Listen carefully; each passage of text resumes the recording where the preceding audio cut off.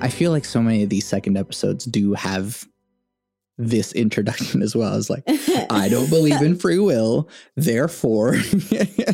Such an interesting concept, though. Yeah, I mean, I think that one, at least it's like, it makes it interesting to reframe how we look at the world and everything. But yeah, so because of that, we should, and I, should, should is a strong word. But I think we should create systems through which people flow towards behaviors that are more of what we want out of people. Yeah. So if we're making decisions to create the systems, is that not free will? The decisions we make are the decisions we were going to make. Because of the systems we've been in. Yeah. Yeah. I think that I can see how that makes sense. Yeah. And it's this weird sort of like circular logic, and I haven't really been, able to find a way out of it. But like, we're all flowing towards something. Yeah. I have a really nerdy science fiction example that helps explain that, which is like there's fourth dimensional time travel and fifth dimensional time travel. So fifth dimensional time travel is like Back to the Future. If you go to the past, you can actually like change the past and it affects the future. And it's actually just generating all these different offshoots of like what the future ends up being. So is that like multi universes? Yeah. Okay. That creates a multiverse. Yeah. But then fourth dimensional time travel, or just linear time, means that everything that happened is exactly what did happen, and everything that is going to happen is exactly what is going to happen. And if you travel back in time, you're actually doing the thing that already happened. So like in Prisoner of Azkaban, whenever Harry and Hermione went back to fix all the things, they actually already did that. And it's like it was like expected. Yeah. It's a great example of that, even though J.K. Rowling sucks. We are victims of J.K. Rowling fandom, as I heard someone put it. I love that. But yeah, and so because we are sort of shot out into the future and time and existence, we are going in the direction that we are going. I gotcha. It's not helpful to think about all the time because it doesn't really change anything. Yeah, I guess that's the point, isn't it? Yeah. I feel like that makes me think about how something I think about in my daily life often is that we're all living from our own experiences. Mm-hmm. So like we could look at the same like apple and like see it differently, like experience it I don't know why I said apple, like that didn't need to be said, but like everything we're doing is we're all experiencing it differently because of the experiences that we've had before. And so I don't know, I feel like that makes me I don't know, that correlates to me. The like lack of free will thing. Tiny tangent. Why is Apple like the first item that we always like go to if we're thinking of like, is it just like that our brains are alphabetized and we just go to like a word, literally the first one, I guess, is Apple. We don't say aardvark all the time, but like we should. Yeah, because I wonder if we asked someone who is like from a different culture, like a different country or something, like I wonder if they would say the same thing. Like it probably, yeah, right. We should do that. I feel like it's definitely a like a thing that we're all taught in like kindergarten. Right. Yeah. And then just like the rest of the examples are just like the next thing that's closest to you. And so it's usually like phone. Yeah. Or keys or whatever it is. I think there's a lot of like philosophical texts that talk about like when you imagine a chair, and it's like these people were sitting in a chair when they were writing this because chair is like in so many like thought experiments. That's true. Yeah. But I wonder what chair everyone's imagining, you know? Like I imagine like a wooden chair with like a very like square back and little like 3 wooden prongs in the back kind of thing. Like I wonder if people are like imagining like a cushion or like a rolly chair, like, you know? Yeah. And it's actually like really interesting. So this is something like, have you thought about this? Yes, absolutely. I told you this is a philosophy podcast veiled as a music podcast. Gotcha. That Plato has this idea of the forms, like the plane of forms, and the forms are the like perfect version of anything that you can imagine.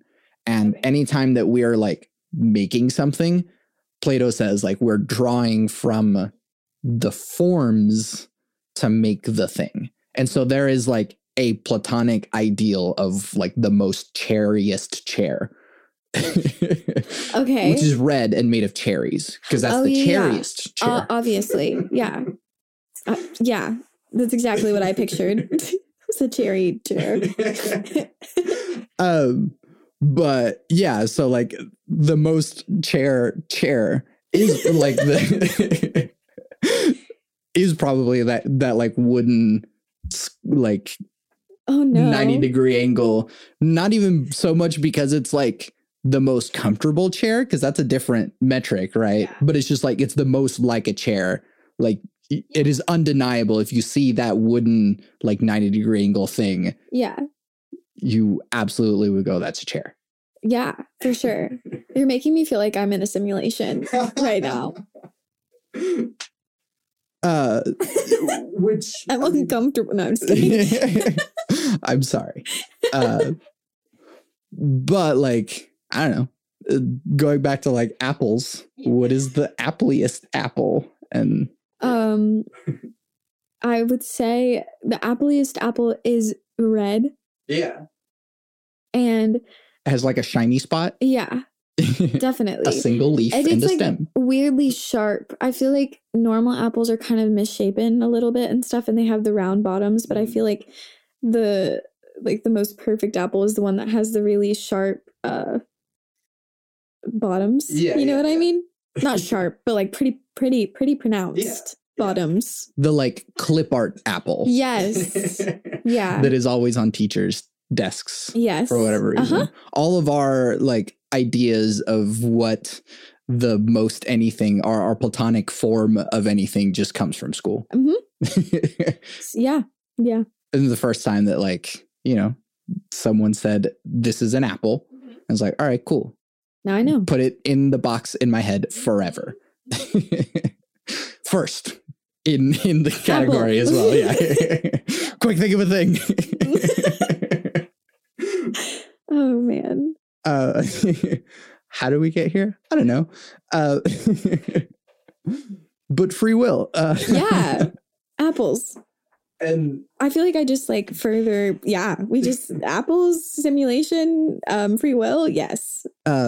Yeah. So sorry, go ahead. Yeah.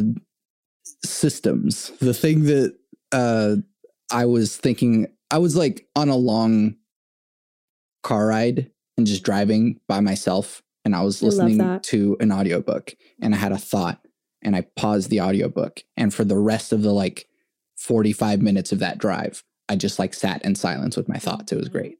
I love that. I do that a lot especially after shows when you've had like the music happening for a while and you have like a couple hours drive home. I sit in silence a lot and just process or Yes. think or What do I do with all this adrenaline? Yeah.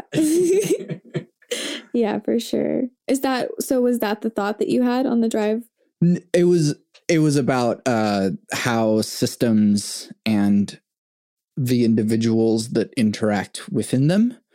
So like, for whatever reason, I personally think about systems and like prioritize them more than the individuals behaving within the systems. And so it's one thing to say, like, I always kind of bring the example of crime, especially when regarding free will,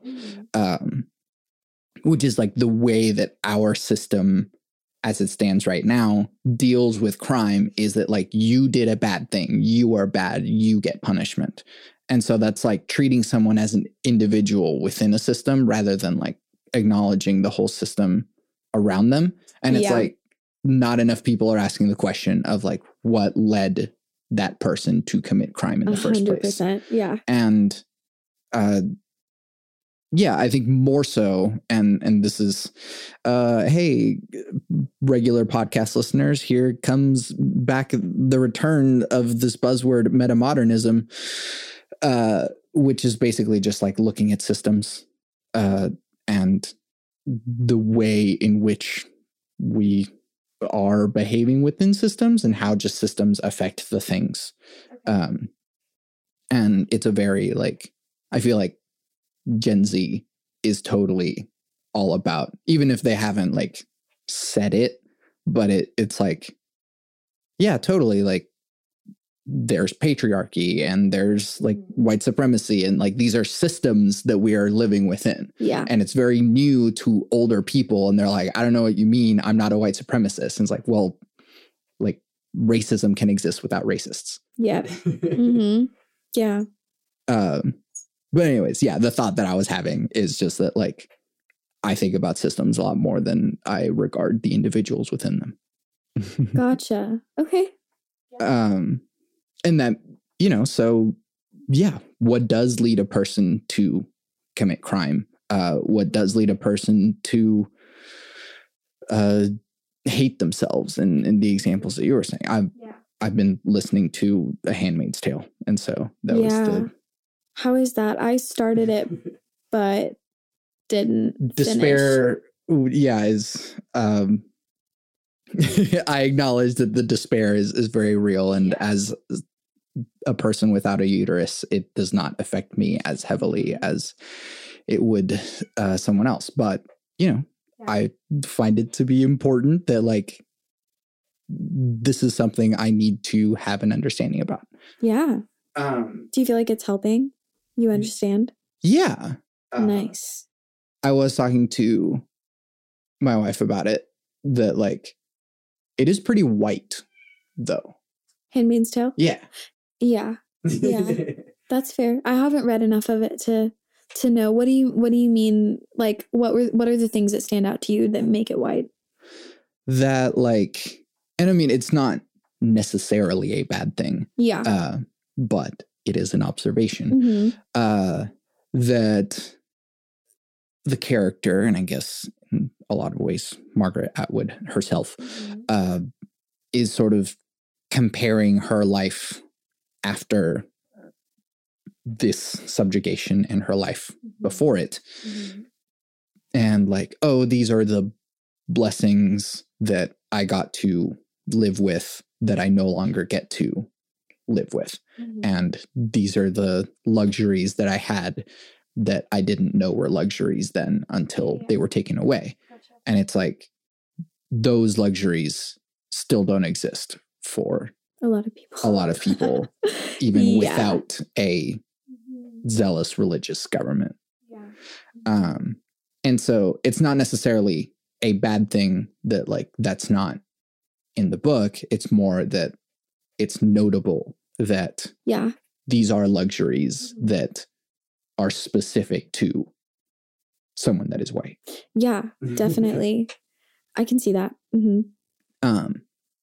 And yet the perspective of a woman is present and important. Just a specific kind of woman who had very specific kinds of privileges before those were taken away.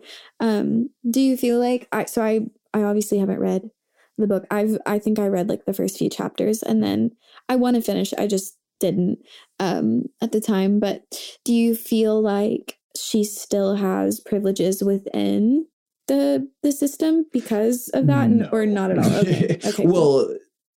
I think it's notable that as far as I am in the book, race has not been mentioned. Gotcha. Yeah.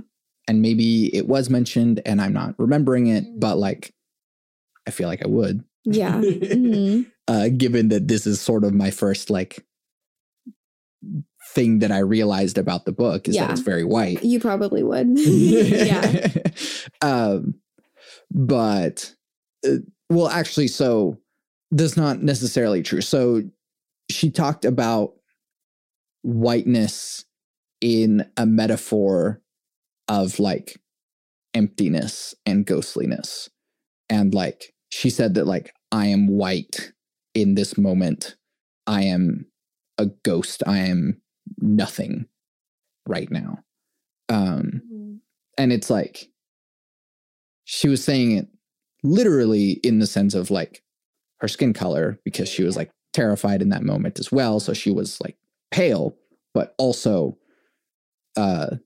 the metaphor of like white as in blink, which is, you know, if we want to be like overly analytical about, like, already has some like pro-white bias in the statement. Like white being blink is not necessarily true. Mm-hmm. Yeah. But yeah, I mean, that's as uncharitable a reading I could give it. Yeah. But Yeah, I gotcha. If we're being that, you know, heavy about it. Yeah. But like, yeah, the rest of it, I don't think really, I don't know, is relevant. I have not heard about a character that is of color in the book. So we'll see. That is the sound of my cat jumping onto the jackets that are on the door or trying to get in here. But yeah, sorry, what else were you saying? I don't know. I don't really have anything to say after that. I think that's really insightful. That's very, it's very attentive of you to notice that. Yeah, that's a cool viewpoint on that. Yeah.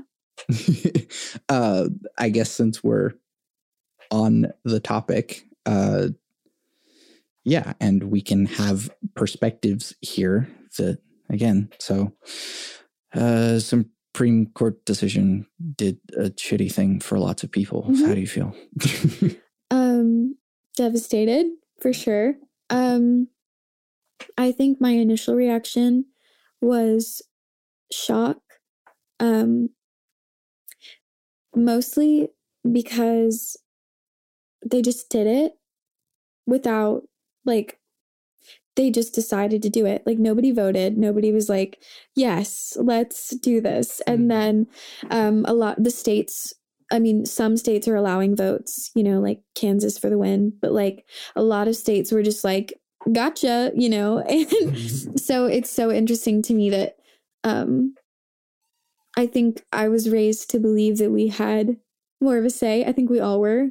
And that to me was just kind of like a really big like moment where I realized how little control I have over anything, even my own body and autonomy. And yeah, I think also what upsets me, like, I don't know, another thing that upsets me about that decision is that, you know, we have way too many people on this planet already. We are overcrowded as it is. The planet is dying. No, I mean, it's not dying. The planet will be fine. We are going to die if things don't, you know, change. And adding more people to that equation is insanity. I think So there's that, like, we don't need more people. And then there's the thing of that, like, I don't think everyone should be having kids personally. And so I'm interested that that our culture is still like encouraging everyone to have children, because I really don't think a lot of people should be, because a lot of people do it for the wrong reasons, in my opinion. And then, yeah, I really feel like it's just a control tactic, just to like, just further prove that men have control. Not all men, obviously, but like that powerful people in the government have control over our lives. And like, not only is it children, but it's like, if I were to have a child, like that affects my health. It affects, potentially my education, potentially how much money I can get. It also means that, like, for me, if I were to have a kid right now, like I would probably have to get help from the government and like live off of welfare. And it just further perpetuates the like poverty and suppression. And, it even more affects people of color and like people in different situations. And it's just really like, just deeply upsetting on like so many different levels. So I think I mourned over it for several weeks, and all of my friends, we took the measures that we could to make us feel like we were more in control. But also there's the thing of like, I always knew that we weren't, to a certain extent, like none of us can get our tubes tied until we're like 85 and have had 17 kids and have 3 husbands, like it's like you're not allowed to do that stuff anyway. But it made me mad. Yeah. So yeah. And thank you for giving your perspective and your emotions and everything. Yeah. It was a really long answer. Thanks for listening. No, absolutely. And it's not like what I have to say about it. Like it's more important coming from you. It affects you more. Thanks. But I'd love to hear what you think. Yeah. Systems. Yeah. Yeah. And so like it doesn't have much to do with individuals, right? Like the individual can do everything in their power to try to not get pregnant and still get pregnant. And then like systemically you are barred from like legally choosing the course for your own life. So like whatever individual decisions are involved in there, like don't matter in the context of the greater system that is forcing people to have babies. And then for what even? Yeah, like why? And there's just so many children already that don't have homes, or if they have homes, don't have parents that wanted them. Like I know a lot of my friends who like their parents didn't want kids, and they had them, and the kids are still working through the trauma of that, and and then like there's also just the danger that it puts everyone in, like women, I guess really mostly just women, but or people, non-binary people or trans people, it affects everyone, but like people who have the potential to have children, like they could die, or like if they could get arrested, or the doctors who are helping them could go to jail, like like it's just yeah. So I think of things in terms of systems, and so like the individual doesn't matter in that regard. And that is especially for a culture that is so like individualist in America, that we are intentionally sort of like taking individual abilities away. Mm-hmm. Yeah. Yeah. I think I've been shocked a lot about how much power our government has over us. And how it just, I think that it was just, there's just, they can do so much just so quickly without our say, without our opinion. And yeah.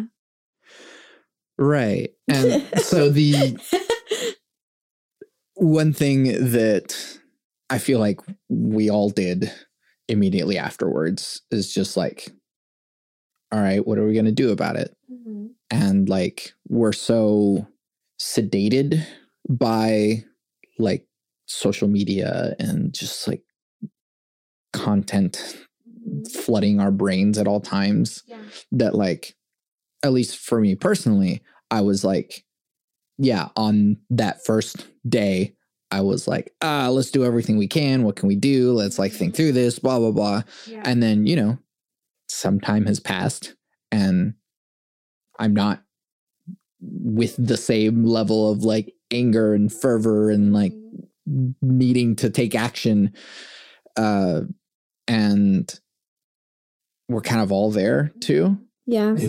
Yeah. We're not really talking about it. I think, I definitely think that it's meant within my friend group, within like just most women that I associate with, it's mentioned at least every other day, someone's like, well, I have no rights or, that like, I feel like, my friend group, we joke, we have really dark humor. So we like just joke about how it's going. But, I think, we definitely, but if I'm being honest, like, it's sadly, I feel like it's not, it's not an abnormal feeling for me or for any of my friends. We, joke about the terrible situations we've been in and the things that we've experienced on the regular. And so I do think that like this was awful and astronomical for sure. But at the same time, I think a lot of women have we just adjust because like we know how to, at this point. So I definitely agree. I think we've started joking or we've started like just making little comments, and it's not something a lot of people are fighting as actively for as we were when it first happened. Yeah. And in a weird way, like, for some people it's like, wait, I now don't have rights. But it's also like, you never did. Yeah, no, exactly. It really does feel that way. I think it was just a reminder of how powerless women are. And like, I remember reading about how, I don't know, I can't be totally like accurate about this, but I think it was like the 80s when we were finally able to take out a loan by ourselves, things like that, where like, it's really not, that's what, 40 years ago. Yeah. Like a lot of our rights are very recent still. And, Roe v. Wade was pretty recent. And it was, what is that? Like, was it like 60 years ago, like 50 or 60? Or was it 40? I don't know. It was like pretty recent. And lifetime. Yeah. Yeah. And it was just taken away. Like, and then, they were threatening, like gay marriage and things like that. And it's just like what gay marriage was like, I think I was in high school whenever we passed, like that was like not very long ago. And, so it's just wild how, I remember, oh my goodness, I remember talking to my friend about like a week before the Roe v. Wade thing happened. And I was like, I hope that by the time, if I have kids, by the time that they're, in middle school or high school, like being gay is not even a thing that we think about, or at least like my grandkids, like it's not even a concept that you like should be heterosexual and then you're deviant if you're not, like and and then the Roe v. Wade thing happened, and I was like, oh my God, because I really was like, I'm hopeful. I'm definitely like an optimist, and I'm hopeful that things will go well. But it's crazy, yeah, how you can just be like, okay, I don't think that's gonna happen. Like, we shifted gears pretty quickly, and things just, that's just what happens, Yeah, it is also like, there is this weird kind of like dark thought that is actually like a ray of hope for me, which is just like, these are the death throes of extreme conservatism. Like, they know that they're on the way out, and they're doing everything in their power, which is a lot. They have a lot of power, but like, they're doing everything in their power to like make sure they like fuck shit up as much as they can before they die. That is hopeful. And it's like, all right, well, cool. Like, you'll die, and then we'll like, I guess, have to like just pick up the pieces from the tantrum that you threw before you died. Yeah. And well, yeah, like, cool. All right. Now that they're gone, are we cool? Like, gay people. All right, cool. People deciding when and why they want to have babies at their own leisure. All right, cool. Yeah. Yeah. Yeah. We're just going to like get all these ground things that like culturally are pretty well understood to be just facts. And, and it's like, all right, cool. Now that we're all on the same page. Yeah. But like, it still takes a lot to get there and undo those systems. And one of the things that like really sparked that, the 45-minute drive in silence, is just like thinking about Christianity as a system. And how, I mean, you talked about it last episode about how, yeah, there's all these rules and structures and things that you can and can't do, and ways in which they teach you to hate yourself. I was raised Catholic, so okay. Yeah. And so guilt and shame are a very, every Catholic person or person who grew up Catholic will tell you about like, oh yeah, Catholic guilt is just a thing. It's like a whole phrase that people use. Yeah.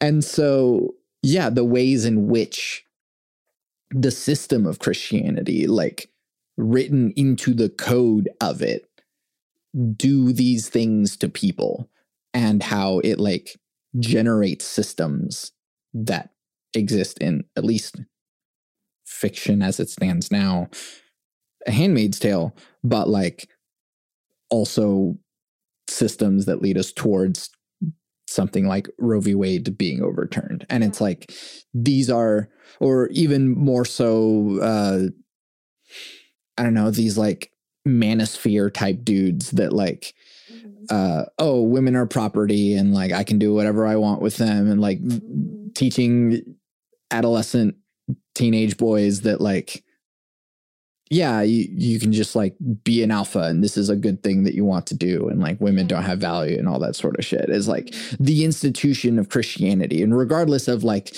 the people that exist within it that are like really well intentioned and like probably people creating good things in the world, like regardless of that, the institution and system of Christianity creates these things. Yeah. Something else I was talking about with someone recently is like how we, have God in our Pledge of Allegiance, and how we swear on the Bible, and how there's so many things within our government that really do center around Christianity, and how many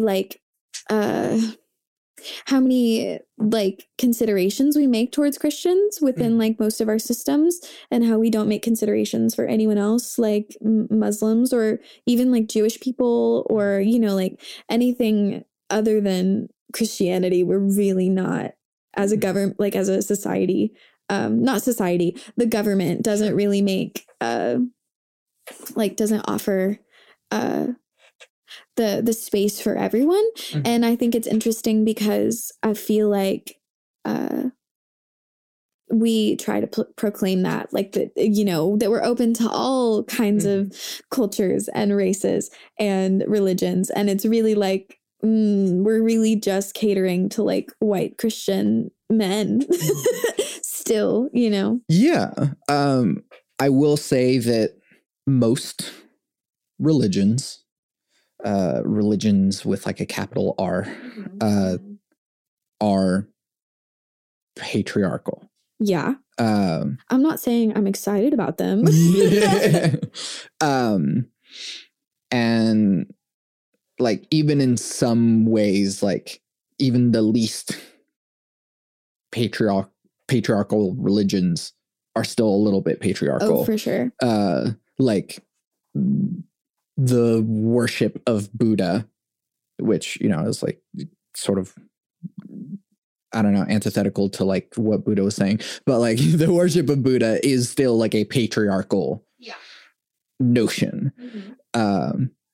And the fact that like Buddha is the one to like be revered for giving us this knowledge as a man, like says something about like patriarchy is embedded in lots of religions, is what I'm saying. And so to build other systems on top of patriarchal religions, you will continue to perpetuate patriarchy. Yeah, that's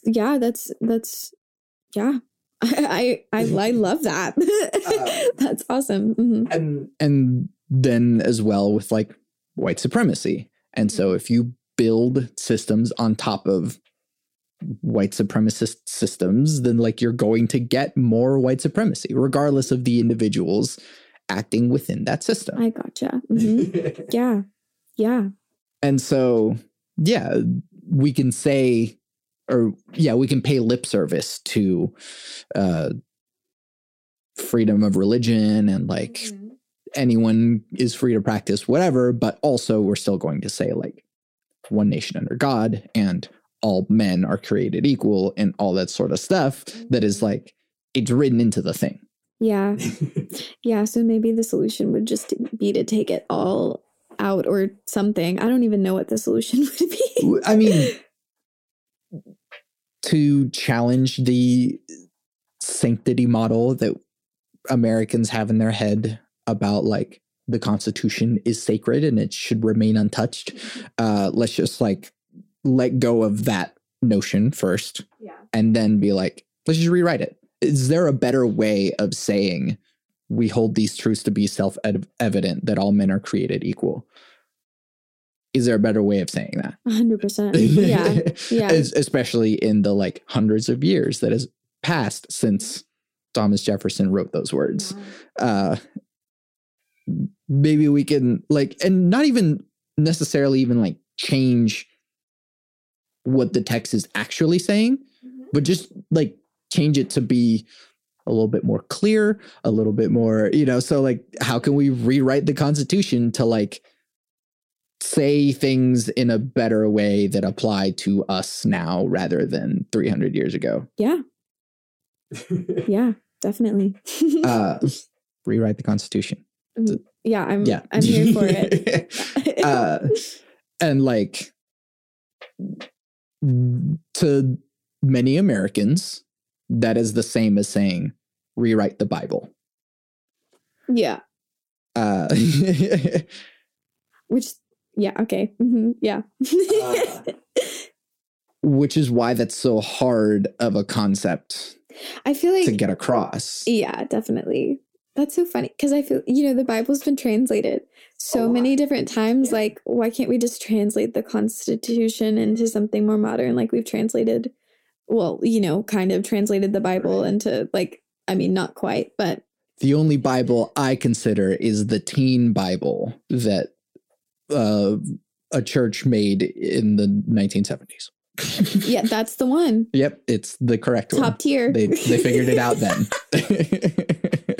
It's a limited edition, but only in the closets of people who who went to the Rosewood Baptist Church in Kentucky. Yeah. We all know. Yeah. That is the one. That is Yes. the correct Bible. Absolutely, yes. Yeah. And so, I mean, it's all just a matter of like perception, I guess, how we look at these things, how we, I had a conversation with someone involved in politics, and we like, I was challenged in the sense that like I brought up something from someone that is like a problematic individual, but like the ideas still stood.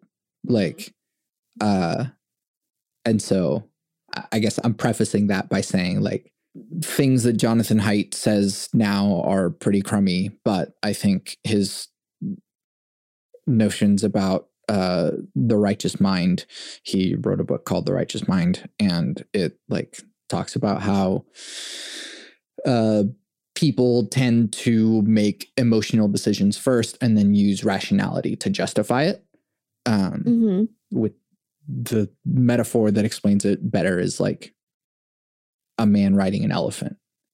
It's like you can say that you're guiding the elephant to where it goes, but also the elephant is doing whatever the fuck it wants. Yeah. And that's kind of like how we make decisions out of our emotions. Like we will make an emotional decision and then be like, oh no, I totally like did this because blank. Gotcha. Yeah. But also Jonathan Haidt wrote a book more recently called The Coddling of the American Mind. And it's like all crummy, like democratic liberal nonsense. That's just like, the kids are too woke. And so that's annoying, but you know, people can have smart things to say and also dumb things to say. That's everyone. Yeah. Yes. I agree. Firmly. Yes. That long walk towards, in some of the studies that he was doing for that book, The Righteous Mind, he talked about how like there are certain like values or like modules through which we like hold on to our values. And so there's like conservatives tend to hold on to the sanctity module more than progressives do. And so we as young progressives don't think of the notion of sanctity as like, we don't hold on to it as tightly. And that allows us to sort of make progress easier because we're not holding on to stuff as tightly, because we're not holding things sacred. And, you know, that can have a downside to it to where like certain things that are important stop being sacred as well. And so like sex starts being a thing that like stops being treated in a safe or, you know, way, or, you know, books and knowledge and culture and all that sort of stuff is like taken for granted. Yeah. But we're also willing to be like, we could rewrite the Constitution. Yeah. Yeah. Right. Yeah. But we don't, like, to someone that has different values than us, that sanctity module is like definitely holding on to stuff way more tightly. And we're easily willing to be like, yeah, just rewrite it. It's whatever. Yeah. And they're like, no, you can't. And like, it's harder for us to empathize with that because we don't have that same value. I gotcha. Yeah. Yeah, definitely. Do you do a lot of engagement with people that you disagree with? 'Cause I don't, to be honest. I sort of. So my closest group of friends, no. My boyfriend is, you know, we're on the same page. My mom and I are on the same page. I don't talk to my dad much about anything like this. So I'm genuinely not sure. It would be interesting to talk to him about it. I do have some like friends that I meet with, like once a month for coffee that we don't necessarily agree on the same things, but we don't discuss it much. And then I think I do like, I do interact with people who don't agree with me on the same things. And it's interesting to hear the way that they think about things. Yeah. And how they, there's like fundamental truths in their lives that are just very different from the ones that are in mine. And I also empathize with,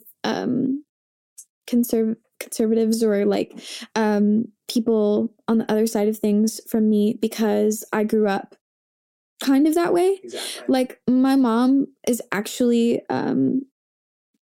like kind of, she teeters between both sides depending on the situation, and that I think is her upbringing versus her like what she's learned as an adult kind of thing. But like I grew up being pro-life, like firmly. Right. And I think it's like you have to be like, oh my goodness, Did you ever protest outside of a abortion clinic? I didn't. Totally did you? Yeah, there's like reverse Catholic guilt in me from that. Right. It's okay, you didn't know. I feel like that's the thing too, is like I just remember knowing, like when I was young, I remember knowing. And I think the difference between me then and me now is like, I don't know, like I have beliefs, but like, I don't know anything. And back then I remember being like firm, and I knew, and I was certain that I was right. And that the things that I believed were godly and they were correct. And so I think when I do interact with people who have different beliefs than me, it's easier for me to empathize and be like, I get that. I'm not there. I don't agree necessarily, but I get that. I do struggle with people who want to change my mind, like I like to hear perspectives. I think that it's always useful to have like as much information from every side as you can so that you can, have a good well-rounded and informed opinion. Yes, exactly. But I feel like sometimes you encounter people who are like hateful towards you for not sharing the exact same opinions, and I really don't do well with that. But I do hang out with people who don't share the same thing. Yeah, it is difficult to engage with beliefs that impose themselves on everyone. So I'll actually say an example that came from an angsty like adolescent part of me is that like whenever I fell out of religion at like, I don't know, probably like age 19 or something like that, I was like, there is no God. And it's a very different statement from saying, I don't think God in the way that Christianity tells us it is true. Yeah. One is obviously a very more like nuanced statement. But the first is like, that is a belief that imposes itself on others. To say out loud to people, there is no God. There are people that believe in God and like are challenged by that statement. And they're less challenged if you say, I don't believe in God. And I think that the Christian notion of God is not necessarily something that I agree with. Yeah, definitely. And people can engage with that a little bit better. I do feel like, just to like, I don't know, be kind to your 19-year-old self. Sure. I feel like it's so much easier when you're changing your mind to go from one side of things completely to the other, like, especially when you're young, it's like things are so much easier to be understood as black and white. And then as you get older, like, you know, you see the grays and stuff. Mm-hmm. But like, I think I did the same thing. Like I went from being a Christian to being like, no, God's not real, you know, and then that was a different kind of devastating. Yeah. And then you like, I mean, not everyone gets to the gray, and I think that that's fine, you know, but I don't think, I think that that's very normal. Yeah. But it makes it difficult to engage with people who then on the other side are like, marriage is between a man and a woman. Why did I put on that accent whenever I said that statement? I don't know. It was great. I liked it. It was good. But like that is an outward belief that imposes itself on others. And it is challenging to engage with whenever your belief is challenging another person's existence. And it's like, there are only men and women. Sorry, I don't know why that accent keeps coming out of me.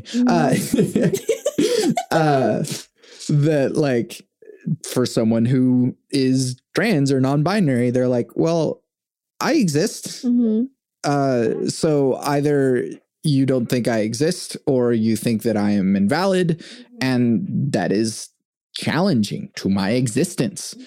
And it makes it sometimes impossible to engage with. Yeah. Yeah, definitely. And we just aren't able to communicate in a way that allows us to even just talk. Mm-hmm. Yeah. You can't bridge the gap because you're so far apart. Yeah. Yeah.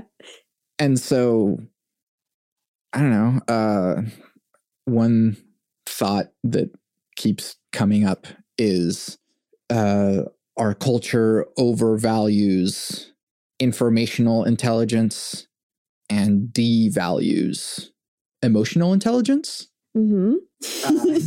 Yeah. And there's probably also like patriarchy in that as well. Mm-hmm. And so like, yeah, we would all do so much better with like acknowledging that there is such a thing as emotional intelligence, and that they're like not just its existence, which is a good starting point, but also that there are ways of increasing one's emotional intelligence and better engaging with other people through emotional intelligence, and like, yeah, just acknowledging that like, hey, here's a skill bar in your life that you didn't know existed, and now you can level it up. Yeah. I think it's interesting. I spent a lot of time reading like psychology books and like trying to understand like why we are the way we are, and like how we process trauma, and like dynamics between relationships, and like all of that stuff. And I think it's interesting because there's a lot of research that's been done on like our nervous systems and you know, the way that we respond to things as humans, and emotional intelligence is like scientifically proven, you know, that it's better for you. Like, you know, there are psychologists who are studying it on the regular. And so what's crazy to me is that there are so many people who deny, you know, emotion, just like you're saying, emotional intelligence, when in fact, like logically it's backed up. Like science is saying now that like we benefit from like being more emotionally aware. It's not even emotional. I mean, it is, but it's like, it's our brain chemistry, and like what's better off for our bodies and for our brains and all of that. So that's always interesting to me that people they just deny it. Right. But also like kind of what you're saying is that like we can actually like intellectualize it. Like, hey, look, there are ways you can communicate with people that like show them that you are being aware of their emotions, and like that will increase just positive interactions between you and other people. It will benefit your relationships to just add these words to your vocabulary even. Yeah. Do you know about Team CBT? Do you know about CBT, cognitive behavioral therapy? Oh yeah. Yeah. Mm-hmm, mm-hmm. this is another thing that I like just keep telling everyone about, which is I'm glad, I'm happy to keep telling people about it. I don't know if I've said this on the podcast yet, but like if I wasn't 110% into music, I would be a therapist. Like I was going to say like, consider being a therapist. Like, no, I would probably just be a therapist.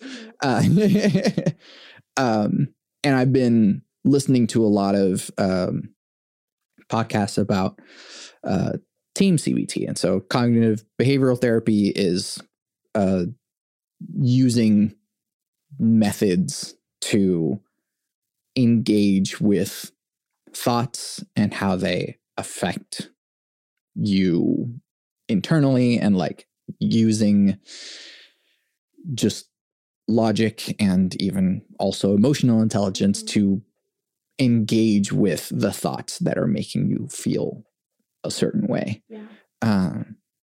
The foundation being your thoughts guide your emotions and not the other way around.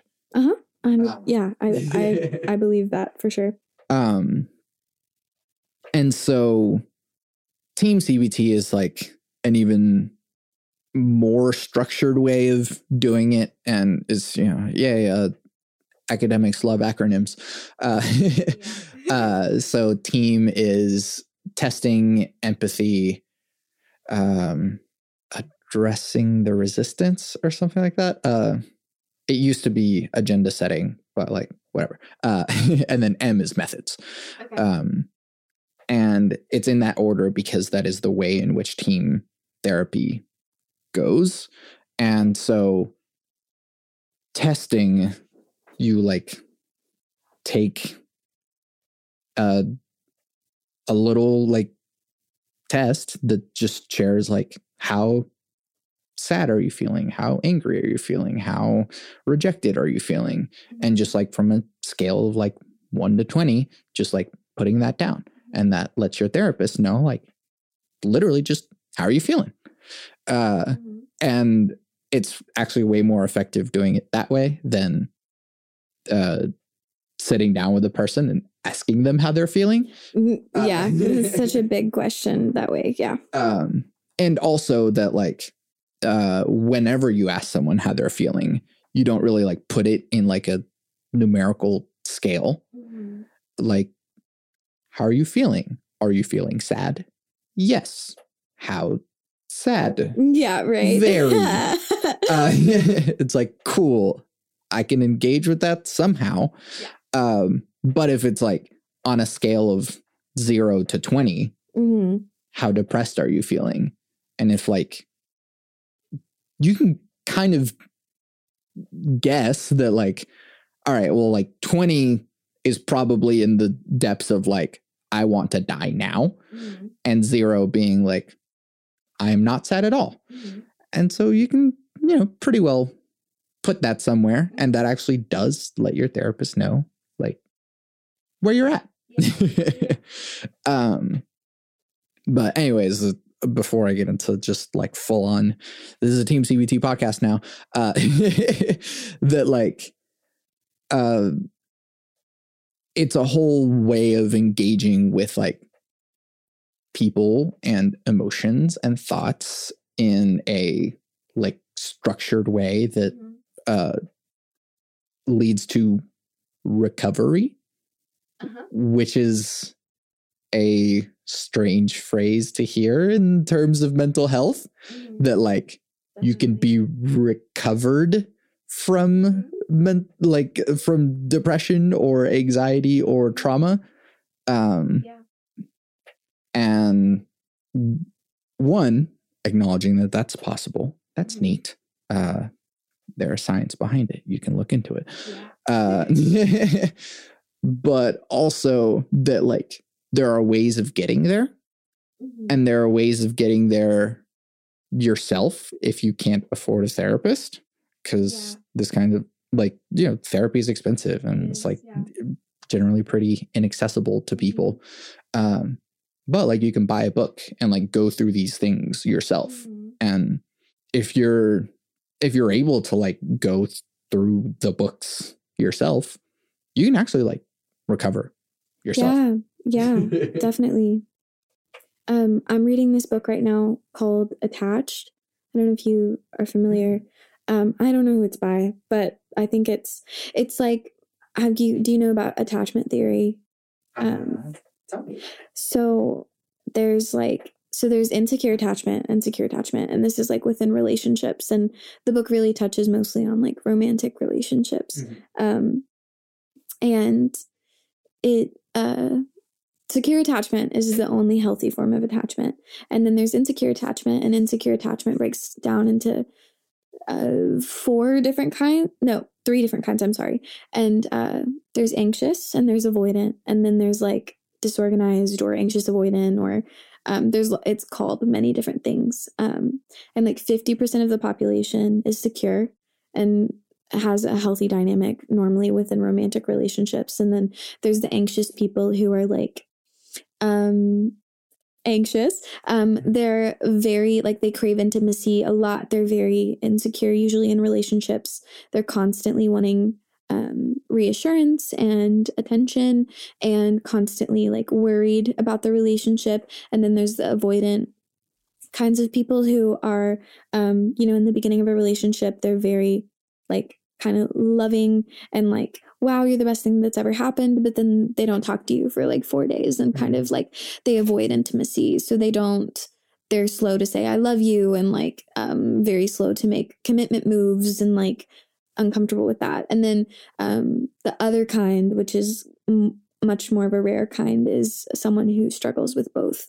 But the book is really about how, if you have an insecure attachment, how to become more secure, because you can become secure. And really, it's mostly like you should be partnered with a secure person to learn how to have that attachment, or even if you're not partnered, like having a friend or having a mentor or that kind of thing, because it's really difficult to sustain something whenever you're insecure within your relationships. But it's really interesting and very insightful, and has a lot of like guides on how to do that and how to identify which one you are, and what secure people look like. And yeah, it's very interesting. Yeah.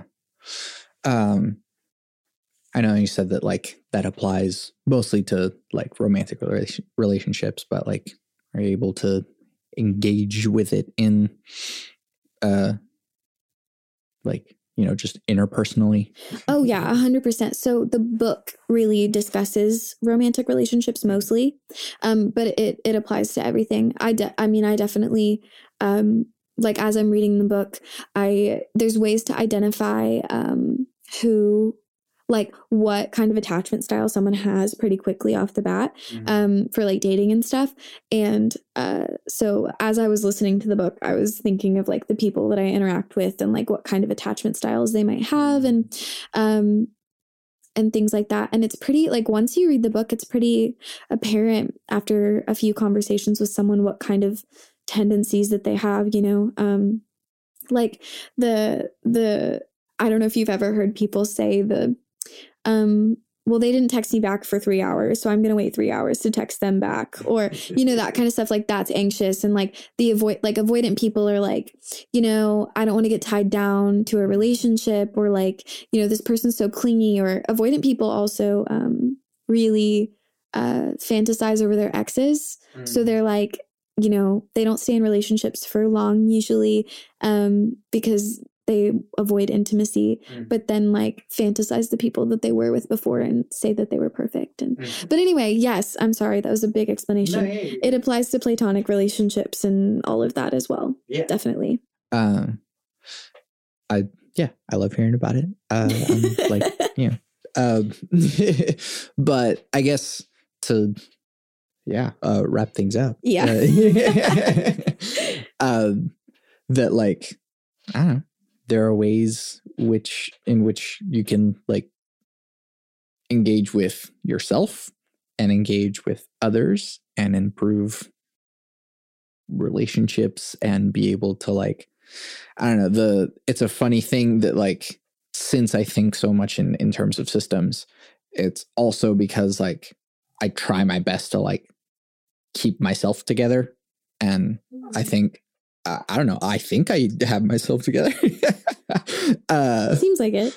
I don't know. But like, and so I'm like, what else like is out there? There are still troubles in my life that I like that need to be solved. And it's like, all right, this is how I would fix the government. Yeah. Even though I was like, I can't do anything about that. But anyways, like there are things within your control that you can engage with. You can improve your relationships. And there's actually like ways of doing it. And yeah, it, like takes work probably, but like you totally can.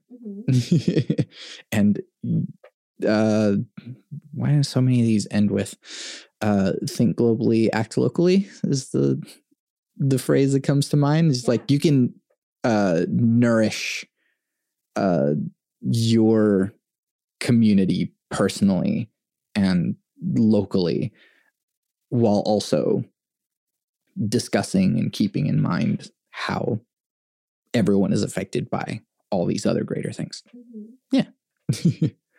Thank you for doing this with me. Yeah, thank you for having me again. Yeah, it's been lovely. Where can people find you and your things? You can find me at www.chloebethmusic.com, and then at Chloe Beth Music on Instagram and all of that, and then Chloe Beth on other stuff. So yeah. Awesome. Well, I'm Santiago Ramones. And I'm Chloe Beth. What song will be played at the end of this? I'll do Goodwill. Yeah.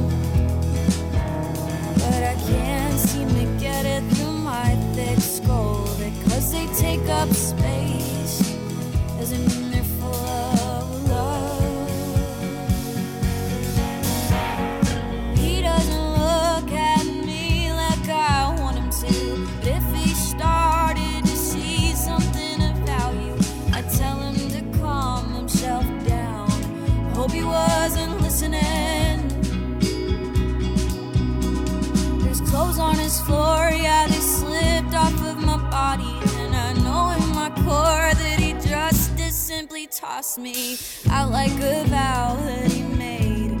He was too young for reasoning, 'cause I'm not even worth my own time, let alone someone else's. I wonder and I search and I find there's just too much I haven't dealt with. I've packed up all my bags until they're